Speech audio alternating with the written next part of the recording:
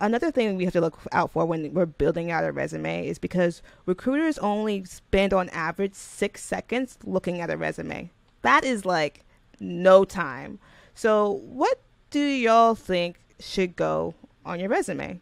Let's talk about maybe the top of the resume first. I think your name for sure.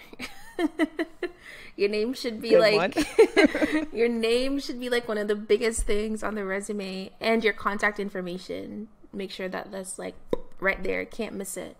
I think that's something that's important to put like right at the top. I was going to say also like your projects, what have you done? I think that should be at the top, and it should definitely not be at the bottom. At least that's what they taught us at our boot camp. Well, my boot camp. Definitely should be at the top. What have you done? What can you bring? What have you built?